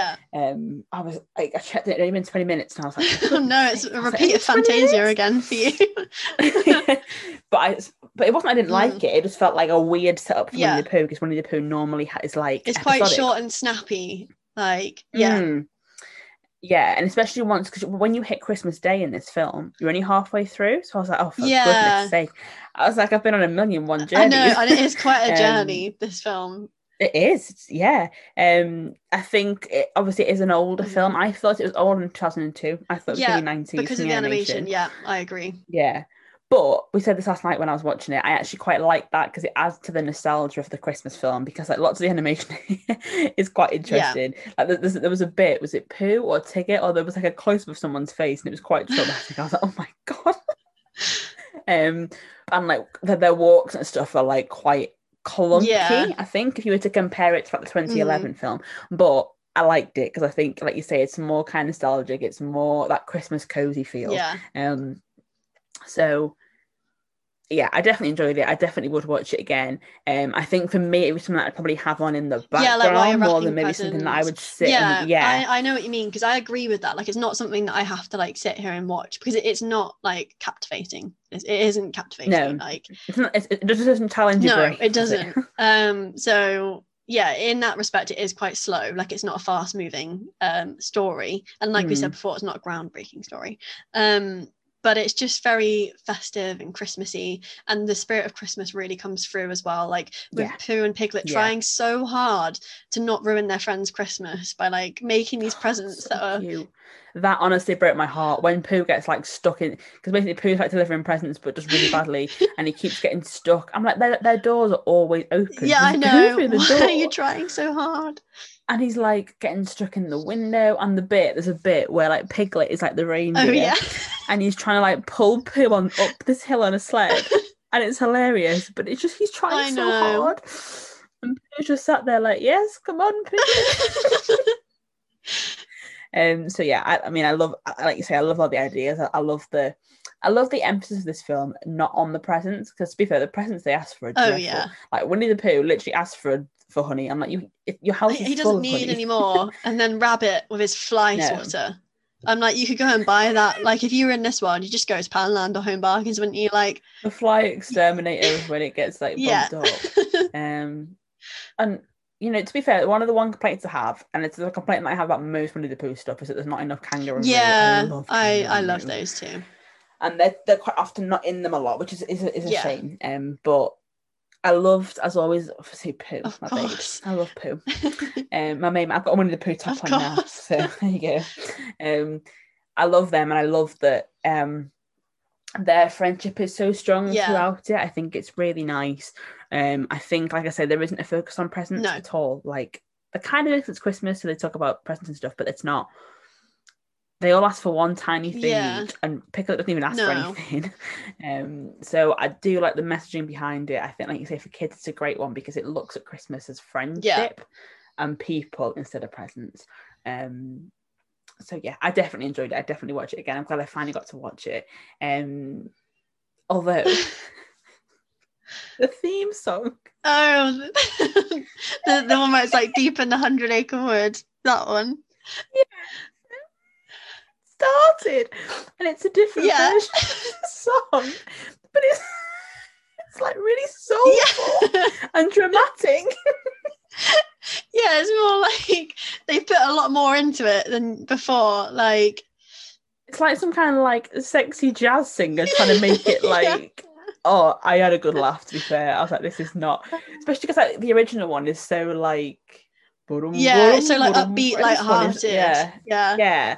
So that was one thing I was like, Disney, what are you doing? But other than that, I enjoyed it. I think it's a nice Christmas film. I probably wouldn't, I agree with what the critics were saying in general about it being like a nice Christmas film. Probably it is more targeted to kids than maybe other Disney Christmas films. But I would still say that it was a unique and original. I wouldn't say it was a copy of anything. I still think it's like a nice, clever film. I just probably would have preferred it more episodic and I think it's just nice that it exists. I think. As well. Oh yeah, I love that it exists, and I love like their little outfits and their little hats. Pooh dressed up as Santa as well. I also think because I don't really like Rabbit very much, but that Rabbit was in it. I think he probably destroys the vibes when you get to the New Year's section. Destroys the vibes. Yeah, I agree. Even like, I mean, it was also a really violent film. I kept thinking like. I was shocked at how violent it was. Like when Rabbit like goes for the flies. I know. Yeah. It was quite a lot of like banging and aggressiveness. I was like, oh, all right. But yeah, I really enjoyed it. I'm glad I've watched it. And I agree with the fact that it's your favourite Disney film. I think that's a very reputable decision. You. And just one final thing. I love when they sing Auld Lang Syne at the end, because that is just such a classic. I love when Pooh puts his own lyrics in. I know. Yeah. That to me is the bit I remember like from my childhood the most, singing that song, like swaying to it when I was younger. Do you know I hadn't heard that song until I was 19. Oh wow. Interesting. I went to a New Year's Eve party but in Lancaster where I went to uni. And I went to this house party on New Year's Eve. Bit of a disaster of a night anyway. I had to climb into my house through the window, but that's another story. I get there and everyone starts like singing this song and like waving their arms around with each other, and I was like, what is going on? I was like, and everyone's drunk of course as well. And I was like, what? I can't really ask anyone because everyone else clearly knows what's going on. So if I'm like, sorry, what's happening? So clearly I should have watched this film as a child. Then you would have been educated on this song. Yeah. I know. But yeah. Please stand clear of the doors. Por favor, manténganse alejado de las puertas. Well, I'm glad you approve of my choice. I do. But it is now time to move on to your choice. But before we do that, we've got our fourth Disney fun fact. This is definitely my favourite one. Yeah. So I gave this one to Rosie because it's about food. Of course. So, one 16-foot tall gingerbread house, wow, at Disney's Grand Floridian Resort and Spa, baked with 1,050 pounds of honey and involving more than 160 hours of decorating. That's not insane. just a... I really want to see this gingerbread house. I really want to see it like in person because I know it will smell incredible. I don't think I'd ever leave. 1,050 pounds of honey. Winnie the Pooh would love He would that. just live in it. And He slowly would- eat he wouldn't eat the whole thing, and then he'd just be sat there like the size of the house. Oh, I dear love me. that. That is not an easy bake though, is it? That's not something you just whip No. up. That is Imagine the size of the oven that you would need to do that, and how well timed it would have to be. yeah, because it has to be like perfect for it to like stand like for as long as it does, because it's up quite a long time as well, isn't it? Yeah. Definitely something. Imagine if you did like something wrong and then like the top just fell off. Goodness. Imagine if you were the reason that was a disaster one Christmas. Because that would be all over. Yeah, it would. It would be internet. everywhere. And you'd be thinking like, oh. To be fair, if there's a year that's going to happen, it's going to be this year. But I don't think it's there I don't this think year. they've done the same. They've done like nice trees and things, but they haven't done quite the same. Stupid. Which is a shame. But we need to see that one day. Desperately. We do. And then steal it and eat it. So moving on to our last segment then is my favourite Disney Christmas film, which is Mickey's Once Upon a Christmas. I love this film so much. I'll go into my tradition and why I love it later. I'll restrain myself for the plot. So this one came out before the Winnie the Pooh Christmas film. It was released in 1999. It was an old film, but you wouldn't think it is. No, the animation is ahead of its time. Definitely. So it was another release direct to video, and it's an anthology film. Because it's made up of 3 different stories. Yeah. So that's what I love about it. So it opens and it's like the classic like book opening. There's like a little Christmas tree and a narrator, and there's like a Christmas tree with like 3 presents under the tree. And each present is a different story, and it's actually the cutest thing in the world. So there's 3 different stories throughout the film. One focuses on Donald, Daisy, and their nephews, Huey, Dewey, and Louie, and Uncle Scrooge pops in as well, which I think is quite cute. One on Goofy and Max, which I'll talk about a bit in a sec, but that one I think is quite unique and original because it looks at single parenting as a father, which I think is really. It's even now it isn't done really. So yeah, and then one on Mickey, Minnie, and Pluto. So I'll just run you briefly through them. So Donald, Daisy, and their nephews, Huey, Dewey, and Louie. That one, I love that one. This one is like the 3 boys wish that they could have Christmas every single day, and their wish comes true. And it's quite stressful because obviously at first they love it, and then as it goes on and on and on, they're like, "This isn't fun anymore." Like they're literally reliving the exact same day, and no one else knows. The point being that on the first time they have the Christmas, they kind of ignore their family, they play tricks, they don't value Christmas properly, they're only interested in the presents. Whereas by the end, what they realise is that Christmas is not about the presents. And it takes them a while to get there because they go through loads of different phases of like trying to pretend to get through it. That they're in it for, and what they realise is that actually they just need to realise the true meaning of Christmas in order to move on and have Boxing Day. But I love that because I think, it's very clever because we all say, oh, I wish it could be Christmas every single day. I love, when you're younger. And I think it does show that actually it will probably get a bit boring anyway after every single day as well. Definitely. And again, we come back to that idea that it's not about presents. Because they get the presents that they want, and what they actually do by the end is they actually make Donald his own present. That's really cute, which is really wholesome and lovely. So that's a really great one in terms of like for kids and learning that actually it's important to value your family on that day in particular. Then we have one on Goofy and Max, which is just one of the most wholesome, pure stories I've ever seen from any film ever. I agree, because obviously Goofy is a single dad. Max in this one is quite young. So Goofy's trying to do Christmas for Max. Goofy is like really into Christmas. He's doing everything he can to make the best Christmas ever for Max. Max is hitting like his like Santa doubting stage. And he's like, I hate Christmas. I'm a moody teenager, blah, blah, blah. Like he must be about like 8 or 9 I think so. He's not quite a teenager. Not quite. But he's like approaching that stage of like, I want to be a cool kid without actually being a teenager. And it's really hard to watch because Goofy, like, says, let's write a letter to Santa Claus. And Max is like, no. Yeah. And one of my favourite parts of this is that Goofy, really understatedly, there's like a family that lives near them that aren't as fortunate as they are. Goofy takes loads of presents. He takes a full like Christmas dinner over and gives this family a Christmas that they couldn't afford otherwise. It's so lovely. It's impossible not to like have a tear brought to your eye by that scene. It really is. because that, I feel like that one in particular shows you so much about what Christmas is really about. It's about being selfless. Yeah. It's about thinking about other people. And there's a quote in that where Max asks Goofy, what did you ask Santa for? And he's like, the same thing I ask for every year. And Max is like, what's that? And he's like, your happiness. And I just think that is like, I imagine parents that watch that will be like, yes, same. Literally. So beautiful. So that one is all about, and then there's a section where Goofy kind of starts to doubt. Max basically brings Goofy down. So Max then kind of learns from his dad, and he pretends to be Santa, and he like does all these lovely things, and it's a lovely relationship between a father and a son, and that single parenting unit that we don't get to see a lot on TV, in the an animated Disney short in all places. Film. I know. So that one is a beautiful one. And then they kind of like sit on the roof and look for Santa, and it's a great one. Again, it's like with Max, because Max is obsessed with like proving that Santa Claus doesn't exist. And what he realizes that actually, obviously Santa Claus doesn't exist, but that's not what's important about Christmas. What's important is what you do for other people. Yes, so, it's a journey. And then it is a journey. Max goes on a big journey in that one. And then the final one is my absolute favorite golden story of them all. This is absolutely golden. Mickey, Minnie, and Pluto.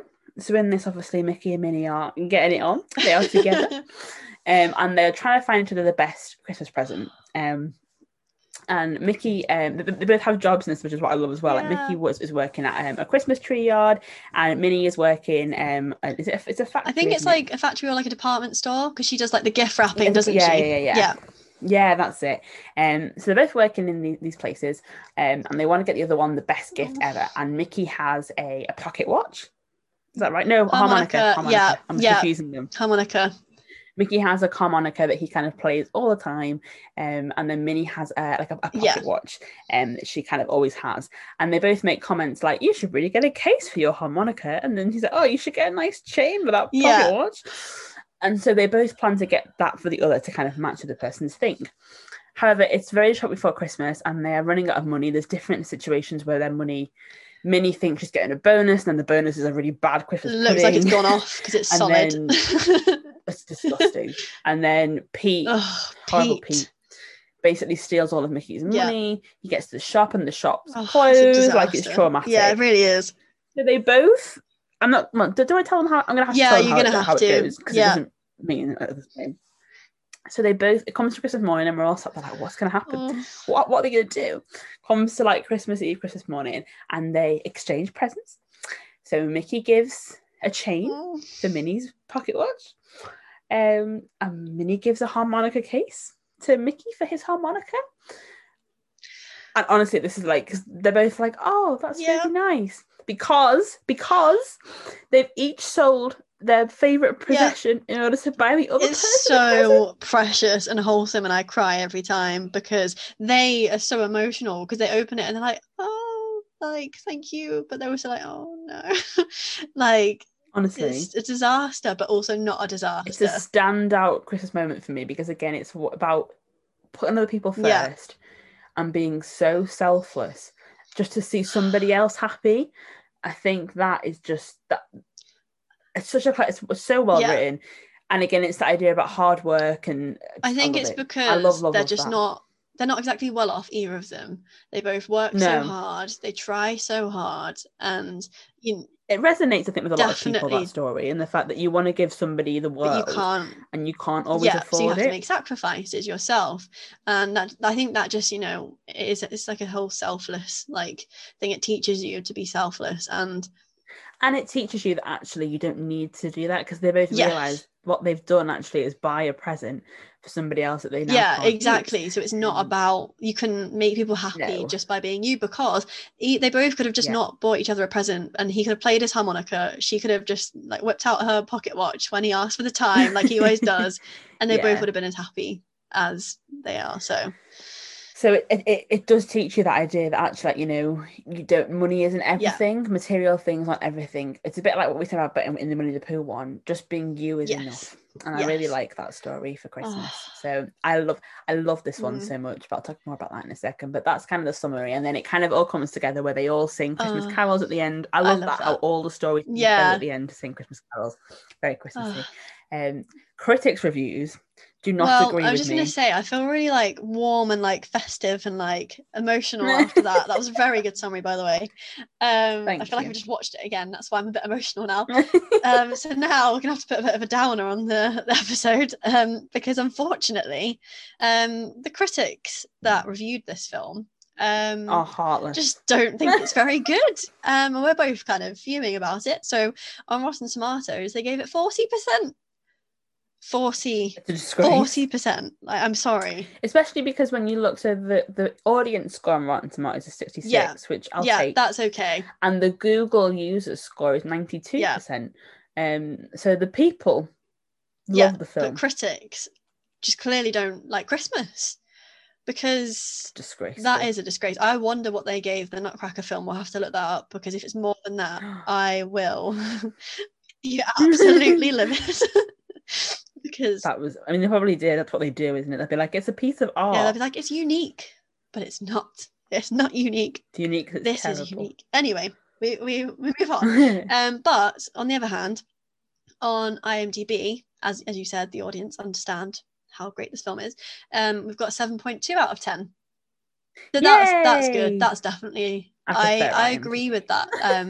Score definitely, and I agree that it's better than Pooh in terms of, obviously personally it's not, but in terms of like what it actually is, the story and everything and how it's done, structure of a film, I think, and animation as well, like I think it is better. So yeah, I agree with 7.2. I think that's quite a good benchmark. That's fair. I'll take that. And then before we go on to some reviews, this film was nominated for an Annie Award. For those who don't know, an Annie Award is an award that recognises excellence in animation in cinema and television. So it was nominated for that, for an award for outstanding achievement in an animated home video.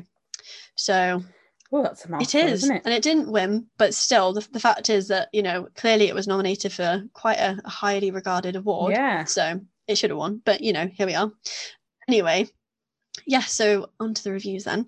So Andrea Beat from Common Sense Media in 2014 said that they reviewed it as 3 average Christmas stories highlight positive messages.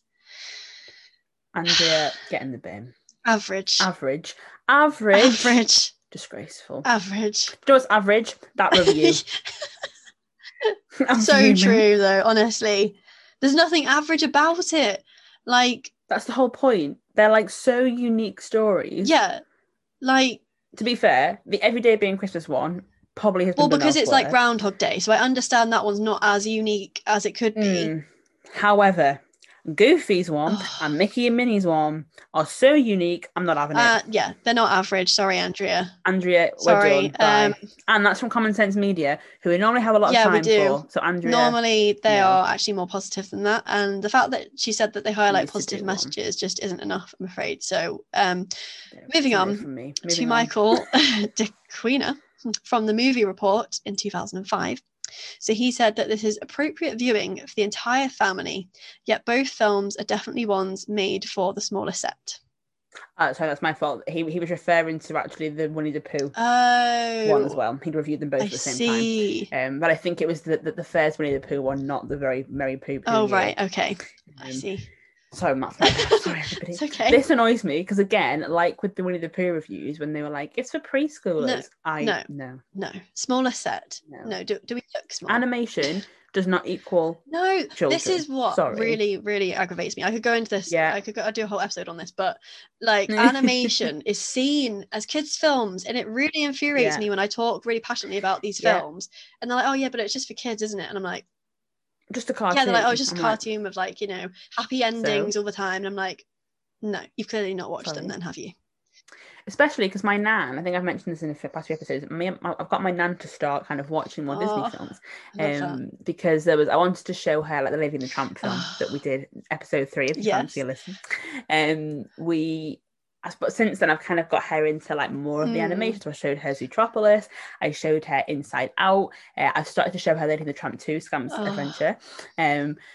And she said to me herself, she was like, I would never think about watching cartoons without you, like without ever kind of going. She's like, but actually I really enjoy them more than I thought I would. And I think that's true. A lot of people, like you say, think that cartoons are for children, and it's an art form. You look at anime, which obviously is more popular in Asia, but it's kind of come over to culture a lot more. that's like teenagers and adults are really into anime and cartoon and stuff, because it's an art form like everything else. It's still got an incredibly talented amount of team behind it, and it's potentially, just as impressive as filmmaking, because the drawing elements that go so into much animation time. and the talent and the patience is insane. So I completely agree with you. I think people assume it's children because it's animation, and that annoys me. It's actually quite offensive to the artists behind it to say that it can't be appreciated by an older audience. And I think what annoys me is probably sometimes people have watched these films and they like them, but they won't admit that they like them because it's not cool to admit that you like an animated film, which is just sad. And I hope you can get over that. Anyway, Melvin in 2013 said, overall, this is a good family Christmas movie. It just wasn't necessarily my thing. For parents, that will allow that. For parents, it's a movie to sit down and watch with your kids around the holiday, and it presents them with good Christmas themes to live by. I'll take that. Yeah, that's fair. That's a fair analysis, because it can not be your thing. Yeah, because sometimes things just really are not something you're interested in at all. The Good Dinosaur. Yeah, so Nutcracker. But obviously with your kids, you will watch it in the background and watch it with them. Yeah, because see, Melvin has appreciated it for the film for its good qualities, even though that he might not watch it again. So he's acknowledged that different groups watch it as well. So thank you, Melvin. Very credible source there. Thank you. And then Michael in 2010 said, truly the best thing that the mouse and his friends have ever been in. And it truly stands out among all animated Christmas movies and specials. Yes. Just 1,000 times, Michael. Yes, Michael.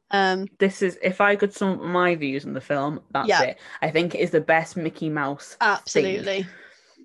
This and Twice Upon a Christmas, I think, are the best Mickey Mouse gang thing, because you get a snapshot into their lives without each other as well. They all get their own moment to shine.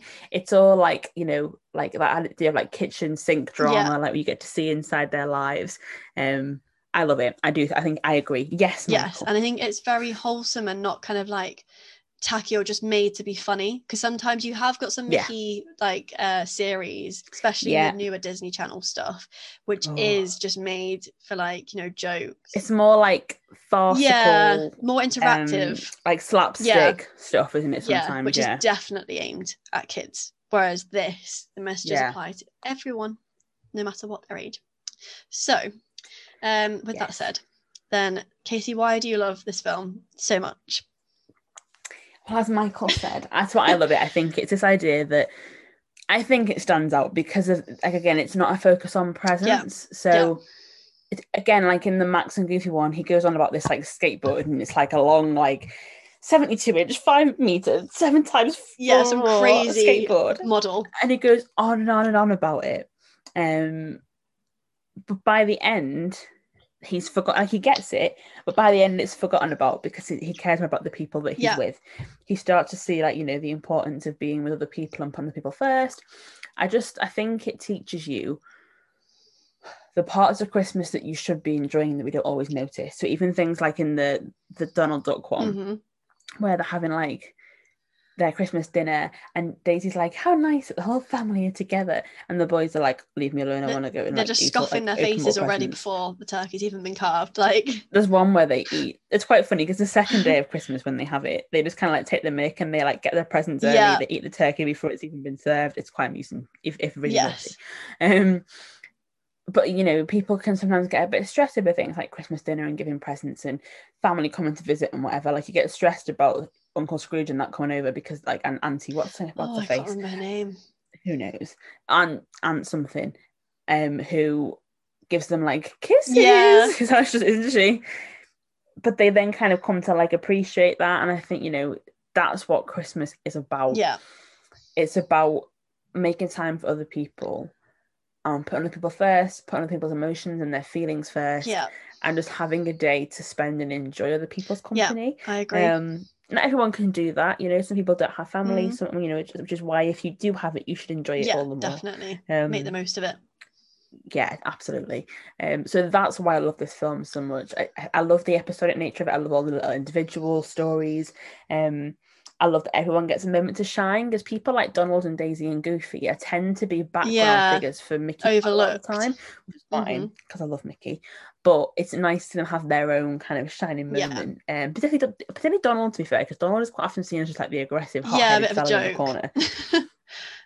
And I love in this one where like he does that. He has like he talks to the boys about the presents and what the true meaning of Christmas is, and you see a lot more of Donald, I think, which is a different nice. side to him. So I just think again it's all about that real message of Christmas in a not so cheesy way as you'd think as Disney would do it. It is very actually understated, and it's like I say, they look at that whole, I love the fact that they do a single dad segment, and that's amazing.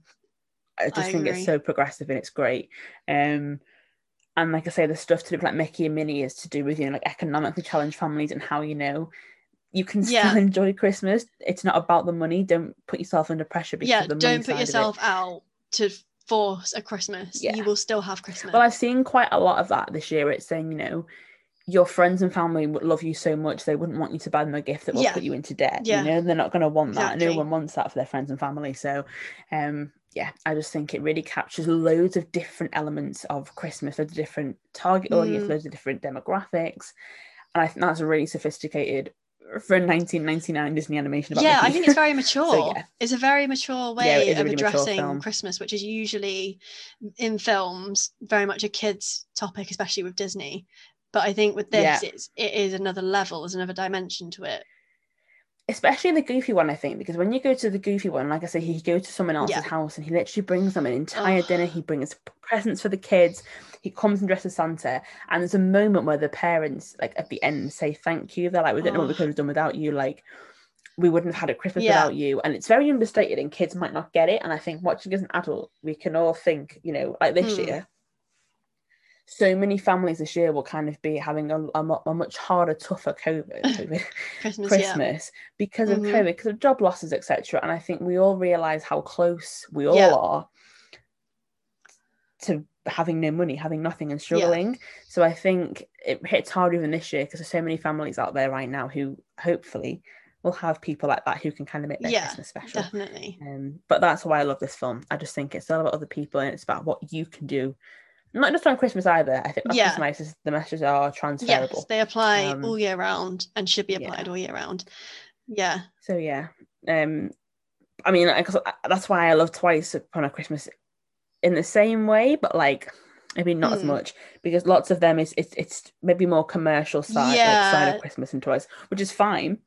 But you have like a lot more visits to the North Pole and kind of going to see Santa. Kind of generic, like tick box Christmas film things, which is enjoyable. Don't get me wrong, and there's still really important messages in there about friendship and about valuing people and all those different things. But I think that's why Once Upon a Christmas has the edge, because it's not as cliche, I don't think. So yes, that is why I love it, and this is the film that I watch every single Christmas Eve before I go to bed. This is my film. So tell me what, because I know you've seen it, because obviously with Winnie the Pooh one, I only saw it for the first time yesterday in prep for this episode, but I know that you have seen this one before. But anyway, so tell me what you think. I actually didn't watch it for this episode. I was keeping it for Christmas Eve. I know it so well.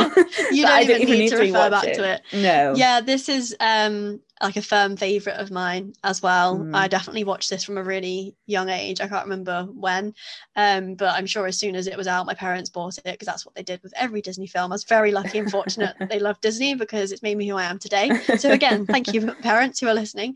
You're getting lots of shout outs tonight, aren't they? You're making up for lost time. But I love it. I honestly, just you talking about it then, it makes me like light up, and it makes me look forward to Christmas so much, and it makes me so emotional as well. Like, I just think one of the things that this film teaches everyone that watches it is that you shouldn't try and rush through Christmas, and because I think people can rush through certain aspects of it or skip it because they think, oh, this isn't my favorite bit, this isn't important, but that might be someone else's favorite bit. So for example, the Christmas dinner, some people might not really understand the whole effort that goes into it. They just think, oh, I'm hungry, my uncle does this though. My uncle doesn't. My uncle never has Christmas dinner properly because he doesn't want to eat at 3 o'clock in the afternoon. He always says like, "I'm not forcing a Christmas dinner down me at 3." My mum always goes, "Can you not just once Yeah. a year, just do Yeah. it?" So you're right. Like, people enjoy different things, and different people have different like priorities on the day. Yeah, and I Definitely. think that's what the is it Stuck in Christmas, the first one, the Donald one, that's what it's called, I think. Yeah. That's what that one showcases the most to me, is that everyone's got like a different favorite part of Christmas that they look forward to. Yeah. So just because you have a favorite, it doesn't mean that you dim the light on their favorite, because That's for very them that's true. like the most important part of the day. And obviously for Daisy, she was so excited about this meal. She did a little That was the speech. cutest It was thing. so cute, and she was going to carve the turkey and everything, and the boys just rushed and like they're already gobbling down the side. I mean, fair, because I understand like hunger, so they might have been hungry, but like it's just the way you do things. You have to acknowledge how much Yeah. effort people put into things, and I get it, because at a young age you maybe don't quite realize the effort that goes in. The food just appears, the presents appear, like That it's all is true. magic.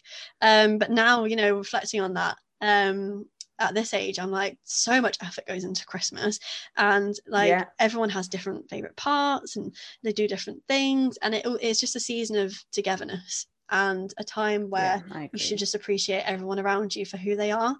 So I think the whole film, beautiful. I'm gonna put that on a quote. Thank you.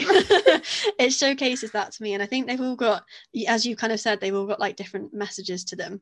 But like my favorite one is definitely the Goofy and Max one. I thought it was going to be the Mickey and Minnie one, but the Goofy one just brought like tears to my eyes. Like it really, it just got me. And I think the bit that got me the most is the bit you were saying before, where he obviously does the dinner and the presents for the family that are less fortunate, and you can see how happy the kid is with his 2 cars, and he's like, Santa got me this one last year, I hope he gets me another one this year. And Max is there dreaming of this massive like extravagant snowboard, and it's like, you know, it's just perspective. It's like not everyone could have the same as you, and that we should all help each other out. And it's when the parents thank Goofy, like you said, Christmas wouldn't have been possible without you, and Goofy's like, it's fine, you would have done the same for me. And that chokes me up. Like obviously I was just sat here watching it on my own, but like I was tearing up at that. I was like, oh Goofy. Like, so I just think, the message of selflessness and togetherness, and just, you know, how it's about the people. Christmas is about people. But you're right, it doesn't just say, like, the message isn't just Christmas. It's, you know, life is all about people and the memories you make with the people. And then, of course, the Mickey and Minnie one is just, that story, it deserves, like, to be something in its own right. And I just... it deserves so many awards. Having, like, obviously the Goofy one's my favorite, but that one is just a masterpiece in terms of story and animation. It's beautiful. And that one is just, it's so nice because, you know, it teaches you, like you're saying, you don't need to get all these fancy things for people, and you don't need to like stress yourself out over things.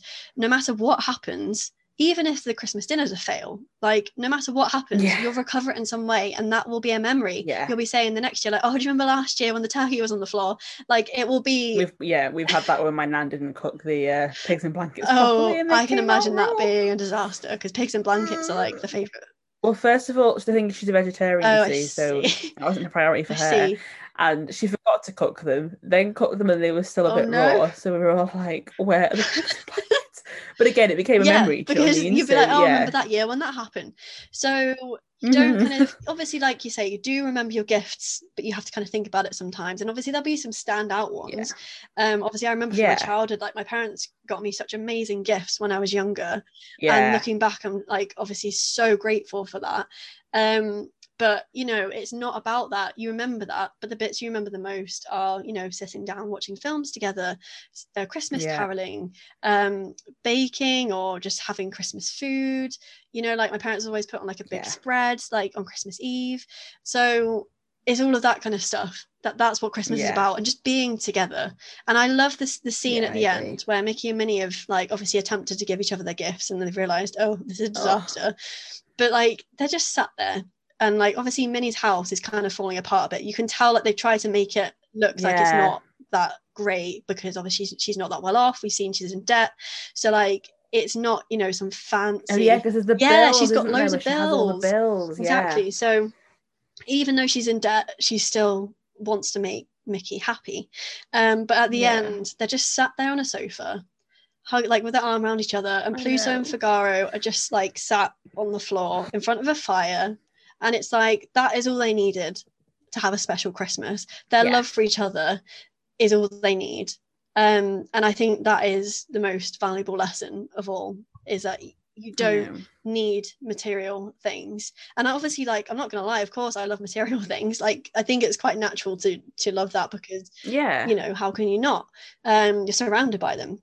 But at the end of the day, strip all of that back, you still have enough when you have people around you. So yes, it's just so wholesome, and I just want to watch it again. It's just amazing. But also, like you said, in terms of animation, it's so like ahead of its time. It baffles really me. Good. That's So yes. Oh, and the narrator at one point, I think it's after the Goofy section, I'm not sure, he said this quote. I had to write it down because I was like, this is so nice. He says, Christmas can be found in the ways that we live, not what we receive, but what we give. I love all those little quotes from that film. It's really good. The narrator has some great little moments, which is really nice. Yeah, it's the great structure, like you said, with the books. I love it. Yeah, excellent choice. In summary. Thank you. And that's it. It's been a bit longer today, but hopefully you've enjoyed it. Even if you're listening in like two halves, I think today's been a little bit longer for Christmas, and we're allowed to do that. So thank you so much for listening. We hope you've got you in the festive spirit, and we hope you've got you planning your Christmas films for the next few weeks. And hopefully both of our favourites are now on your list. I want to just do a really quick mention before we finish. So I was privileged this week to go and chat to the three guys over at the Three Mouseketeers podcast. I chatted to them about when I worked at Disney. So I was doing a little shout out for them because they were really friendly, really great. They've got their podcast that I think releases more regularly than ours, potentially, I think. I think they maybe do every week. I'm not entirely sure. But go and check them out. I think they're on Apple, definitely. And the episode should be releasing in January. But I promised them I'd do a little shout out for it. So when I've got a proper date, I'll let you know. But that's another Disney podcast to go and listen to when you listen to us and want more. Check them out because they are all really lovely people, and they are based in America as well, so you'll get like an American different perspective, which is cool. They're all there. It's like two sisters and a brother, I think, as well, so it's a nice family podcast to go and listen to. It's good. If you've enjoyed our episode today though, then please subscribe on Spotify and or Apple Podcasts, or if you're listening on Podbean, follow us there. I know we've actually had a lot of people listening in from Pandora podcasts recently, so whatever you do on there to subscribe, please do. If you have been listening for a while, because obviously we've now had 11 episodes, please just drop us a little review. It really helps us kind of pop up on search results. So when you type in like Disney podcasts, reviews and ratings and stuff like that, and subscribers will really help us kind of rank so other people can find us and share in the Disney magic. So thank you to you who've already given us one. We really appreciate it. If you've been listening, because we know you're all listening, we can see. When it would be great if you could just drop some reviews. That would be really, really helpful for us. A nice Christmas present. This is our present to you. Is the episode, so your present could be a nice review. And again, if you have got any Disney loving friends, pass us on to them, bring them into the mix, because we'd love to have them listen to us. And as we've discussed, life is all about the people, and we love more people to join us on our podcasting journey. So yes, please bring more. So yes, and don't forget to follow along with our Instagram, because coming up we've got a 12 days of Christmas content planned, which we're both very excited for, because I don't know if you can tell, but we love Christmas. Have we said that enough times? So make sure if you don't already follow us on Instagram to do that. And it's a Sprinkle of Disney podcast. Is that our handle? Yes, I was like, it must be right. So if you'd like to follow us over there, then do so. And then coming up next time, we will be reviewing the film that is launching on Disney Plus on Christmas Day. It's the new Pixar one, and it is called Soul. So keep an eye out for that. I think that's going to be very interesting. We should know. I think the next podcast episode, if you're a regular listener, there will be a week delay because we're having a week we didn't really want to start, otherwise we'd be recording on Christmas Eve and we're both a bit busy. Yes. I don't really want to be editing, which I love you all. I don't want to be editing a podcast on Christmas Day. I have food to eat.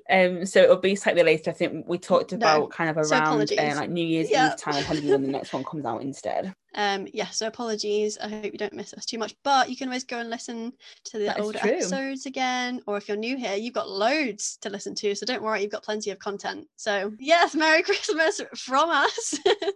And then finally, if you've ever got any inquiries or just anything you want to say or suggestions for episodes, anything like that at all, our email address is a sprinkle of Disney podcast @gmail.com. Don't know why that's so hard to say, but we always do it every single time. I think on that one as well, I think even if you've got an idea of someone that you think might like to be a guest, because people don't tend to put themselves forward, but if you know someone that would really enjoy being a guest on the show, we're definitely going to look next year. So from the next episode, that's pretty weird. The episode will only be like ready for next year. That's crazy. We're looking at kind of having more guests on and kind of having like more kind of features outside of just us two. So definitely, if you like nominate someone to be a guest on the show, for the email address. Yeah, and I promise we're both really friendly. We are. So we're not scary at all. People might say I'm scary, but I'm not. Not when it comes to Disney. No. This is a very safe, happy, and joyful environment. So yes, and on that note, we've been a Sprinkle of Disney. Have a magical rest of your day.